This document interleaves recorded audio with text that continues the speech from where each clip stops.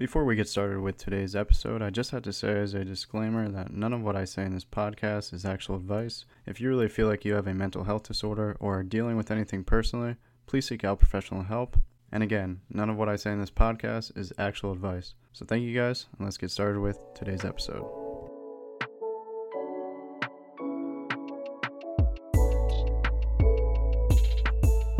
Hello and welcome to the Sum of Life podcast. I'm your host, Liam Scully. Today we're going to be closely examining OCD, the main subtypes, I guess you can call them, or the main categories of OCD, and really just going to be talking about what those categories are, what they entail, summing up essentially what OCD is, and then we're going to be talking about who gets OCD, what causes OCD, how is it diagnosed, how is it treated, and how can you find help for OCD, and what are some other disorders that are related to OCD. So those are going to be the main topics that we focus on today. I'm assuming this episode is going to be a little longer just because it's almost going to be like a deep dive going into OCD. I'm going to try to be as detailed as possible, so let's get right into it. So I should mention right off the bat that all of the information that I'm getting is from the International OCD Foundation, or IOCDF.org, and I'll leave the links in the description below. And the other website that I'm getting the information from is from OCDUK.org. So just from personal research, I think both of these websites are extremely useful in providing information on OCD, which is why I'm going to be sharing them with you. So let's first go over what OCD is. OCD is a mental health disorder that affects people of all ages, and it affects roughly 1% of the U.S. population, with the average age of onset being 19 and 25% of cases occurring by age 14. And OCD stands for Obsessive Compulsive Disorder. So obsessions being unwanted intrusive thoughts, images, or urges that trigger intensely distressing feelings. And then the C for compulsions being the behaviors an individual engages in to attempt to get rid of the obsession and or decrease his or her distress. And I should also mention that I think OCD is very commonly misunderstood. For example, I actually thought I had just panic disorder, when in reality I actually have OCD. And I will probably touch more on my story in this a little bit, but I just want to focus on what OCD is specifically. But I have contamination OCD. But I just want to say that one of the common misconceptions are that people who clean things all the time find themselves to be OCD-like, or they think that they have OCD. I would imagine that most of those people don't actually have OCD. That's more of just wanting to be clean. If it was truly OCD, you would find yourself constantly cleaning over and over again things that you have already cleaned, and you would have rumination over wanting to clean those things again and again. So if you walk away from it after having just cleaned it, you would not stop thinking about the small parts of your desk that need to be cleaned further, and that would be the obsessive thoughts, and then the compulsion would actually be doing it and cleaning it over and over again. So I hope that clears up even just a little bit of the common misconceptions around OCD. Someone that just makes everything neat and orderly and then walks away from it, I'm sure does not have OCD. That's just being organized and clean. So back to the information, let's get back into what obsessions and compulsions really are, which I just touched on a little bit, but obsessions are thoughts, images, or impulses that occur over and over again and feel outside of the person's control. People with OCD that have these thoughts find themselves to not want these thoughts, and they find those thoughts to be disturbing. And even if you do have OCD, like this website says, that you realize most of these thoughts are ridiculous or don't make any sense or reason for why you have to do those things or why you think that you have to do those things. But what makes OCD a disorder and those obsessions a disorder is that they're typically accompanied by intense and uncomfortable feelings such as fear, disgust, doubt, or a feeling that things have to be done in a way that is quote-unquote just right. And these can be extremely frustrating because someone with OCD can have these obsessions and these obsessive thoughts or intrusive thoughts that they find to be really time-consuming and get in the way of a lot of important activities or just daily activities throughout one's life.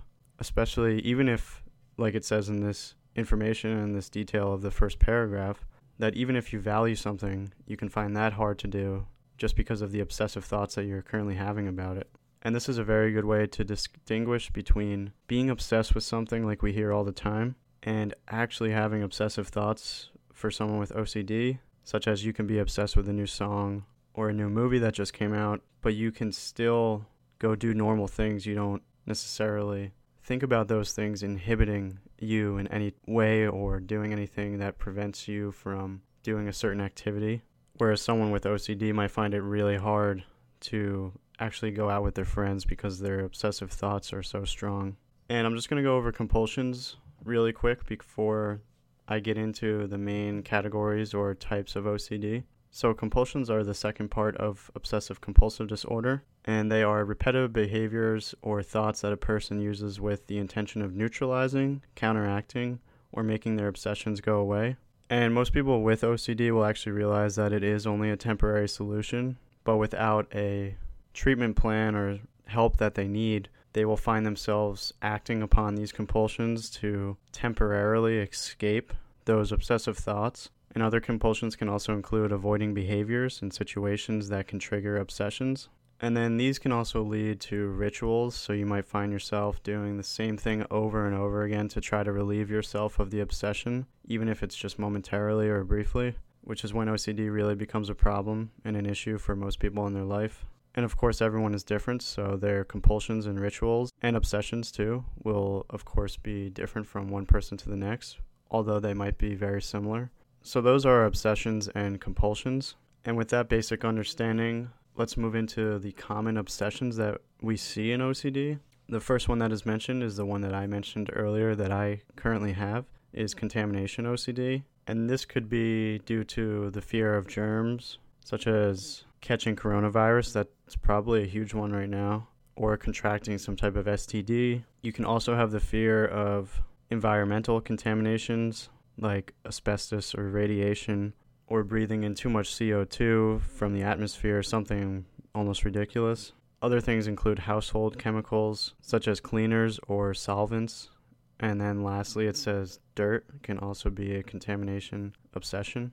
The next category, and I should say some of these I believe cross over to each other sometimes. I just found that with myself that I have maybe some of the categories, but not all of them, so I can have two, but not specifically just one. So you might find yourself, if you do have OCD, that you can have this whole other fear and it just comes in randomly, or of course if you have OCD, I'm sure you're more prone to developing something like that, but I don't believe that you just have to have one category of OCD. You can probably have multiple, or it could also just be one as well. But the next category is losing control. This is a fear of just basically losing all control of your actions or impulse to harm yourself or others, your fear of violent or horrific images, or the fear of blurting something out that sounds horrible in front of a crowd or something. And the last one is kind of strange, but it's the fear of stealing things. Again, going back to the point that you have lost all control and you're just stealing things without even knowing it. The next category is harm, and this is the fear of being responsible for something terrible happening, such as a fire or a burglary. Fear of harming others because of not being careful enough. Something that I have looked into a lot because I actually kind of have this fear as well is if I hit a bump in the road, I'm really afraid that it was a person, and sometimes I'll go back even just to check, which is actually part of OCD, is checking, which we'll get into in a second or in a couple minutes. But that's also a common form of harm OCD. Next category is obsessions related to perfectionism, and this is just concerns about wanting to be perfect, exact, things needing to be perfect and exact, concern with a need to know or remember, fear of losing information or forgetting information, and the inability to decide whether to keep or to discard things, which could also just lead to hoarding. Next category is the obsession of unwanted sexual thoughts. So these can be forbidden or perverse sexual thoughts or images, obsessions about sexual orientation, sexual obsessions that involve children or incest, obsessions about aggravation, obsessions about aggressive sexual behaviors towards others, and obsessions about forbidden or perverse sexual impulses about others. And the last category is religious obsessions, and this is with the concern of offending God or concern about blasphemy, and also the excessive concern with right or wrong morality. And they also just list other obsessions that can be common in people with OCD is like health, anxiety, getting a physical illness or disease, and superstitious ideas about being lucky or unlucky. This could be that you have like a favorite number and you always use that number when you're buying a lottery ticket or something similar to that.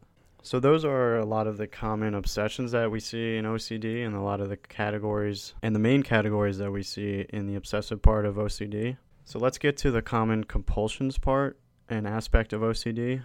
And these basically go in the same order. So with contamination OCD, you can have washing and cleaning compulsions, where you wash your hands obsessively or excessively in a certain way. Like you have to get every nook and cranny between your fingers every time you wash your hands, and it has to be exactly for 30 seconds or else that you feel your obsessive thoughts will still be there.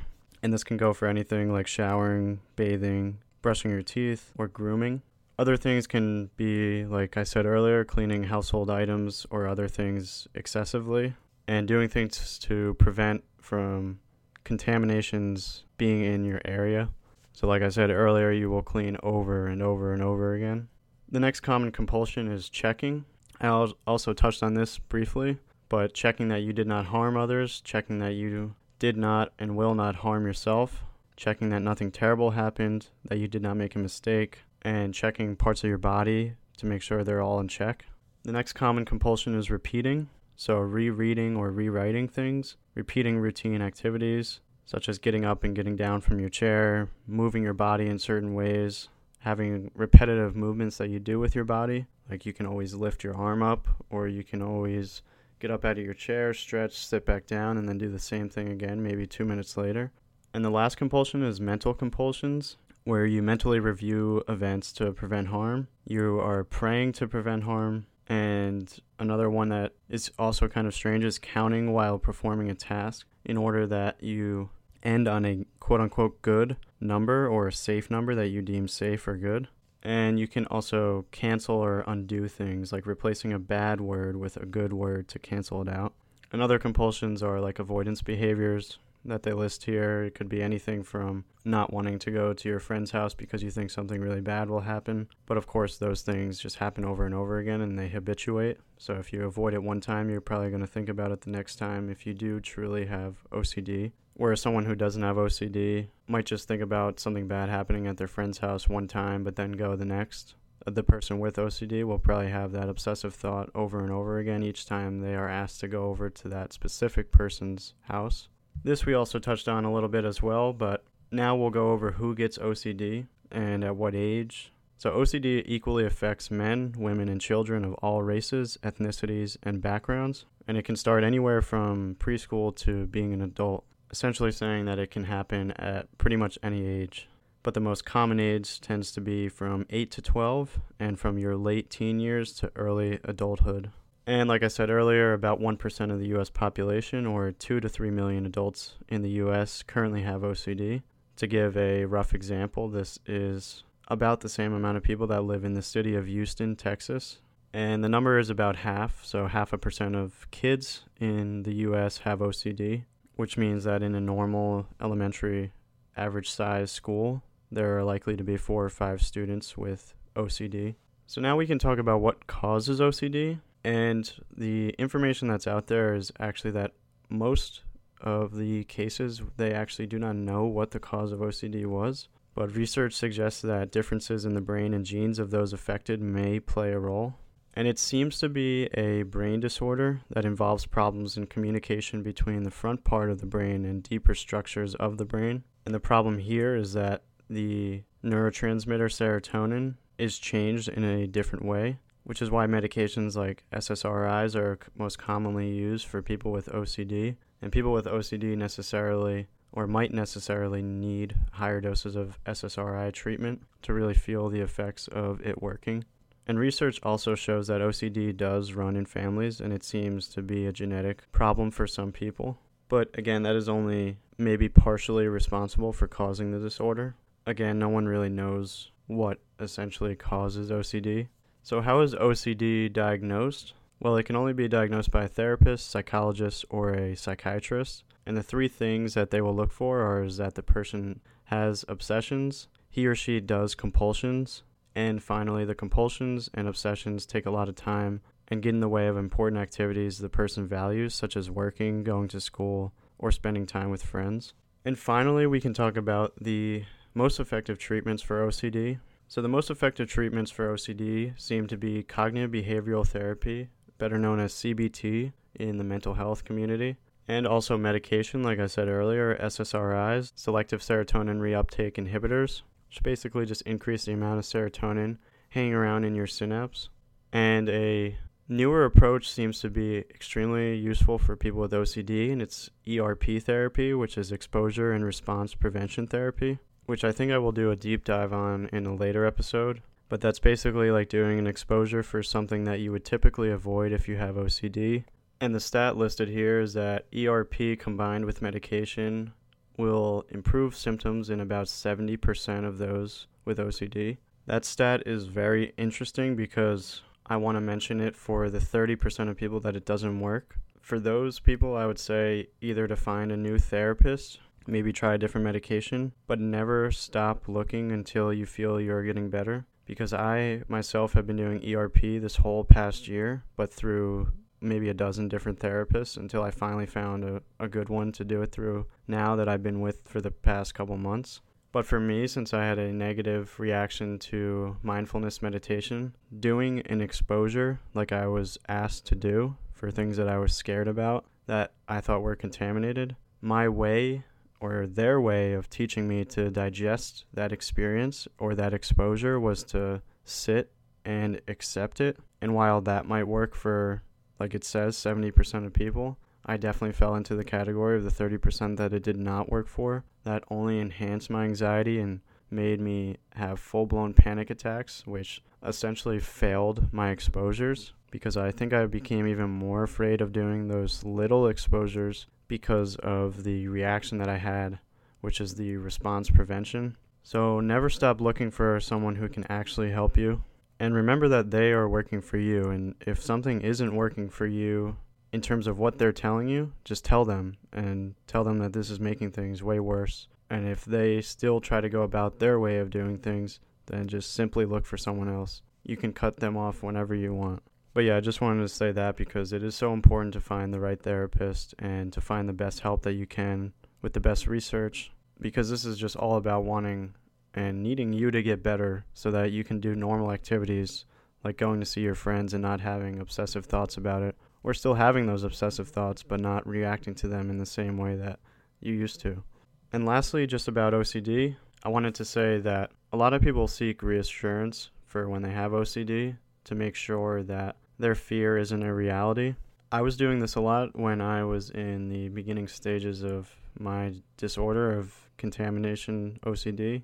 I would ask my friends if they thought that something had been contaminated that I thought really was, which of course it wasn't. But this only made my OCD worse because each time I would come back and ask again for their reassurance and to make sure that it was okay. And I don't want to say all reassurance is bad because it's really not. Some reassurance is good. Other people think what they're getting is reassurance when they're really getting support. And support is always, or for the most part, useful for most people, I would say. It's really just when you are coming back over and over again to seek the reassurance that it might be a problem and might also be worsening your OCD. And the same thing goes for avoidance behaviors. So starting to avoid things over and over again, you might start to see a problem, and that's when you actually want to work on trying not to avoid those things. But yeah, I know this episode was long, and I always finish with a quote, and this is a quote specific to OCD, and it goes in quotes, "Tell your heart that the fear of suffering is worse than the suffering itself, and that no heart has ever suffered when it goes in search of its dreams." End quote. And that quote was by Paulo Coelho. And I also hope you guys enjoyed today's show, and I will see you guys next time. Thank you for listening to today's episode. If you want to learn more about me or what I'm doing, you can go to my website at sumoflife.org. There's a bunch of resources and contact information, as well as ways in which you can contribute. And on the contribute page, there is my Patreon, which has a $5, $15, and $50 tier or option. And all three of these options are a one-time, once-a-year charge. So I know it says per episode, but I, as the Patreon host of that page, get to decide when to charge my patrons. And if you subscribe to one of those tiers, I'll be sure to only charge you once for the whole entire year. The $5 tier, for example, is just supporting the show. $15 gets you a custom wall art that has to do with mental health, and $50 I donate half of the proceeds to a mental health institute of your choosing. But all these ways and tiers help the show, and I highly appreciate it if you even just check it out. Podcasting and doing this is a lot more work than one would think, and I definitely learned that just by doing this. And which is why I'm also plugging my Venmo, which is just at Liam_Scully, which is at LIAM_SCULLY. Any donation via Venmo or Patreon is highly appreciated. And if you want to keep up with me, the best way is either to email me at liamscully@sumoflife.org or to follow my Instagram page, which is at @sumoflifepodcast. My Instagram page, I post pretty consistently every 3 days, so that is probably the best place to follow me. And you can also DM me on there as well. But thank you guys so much again for listening, and I'll see you.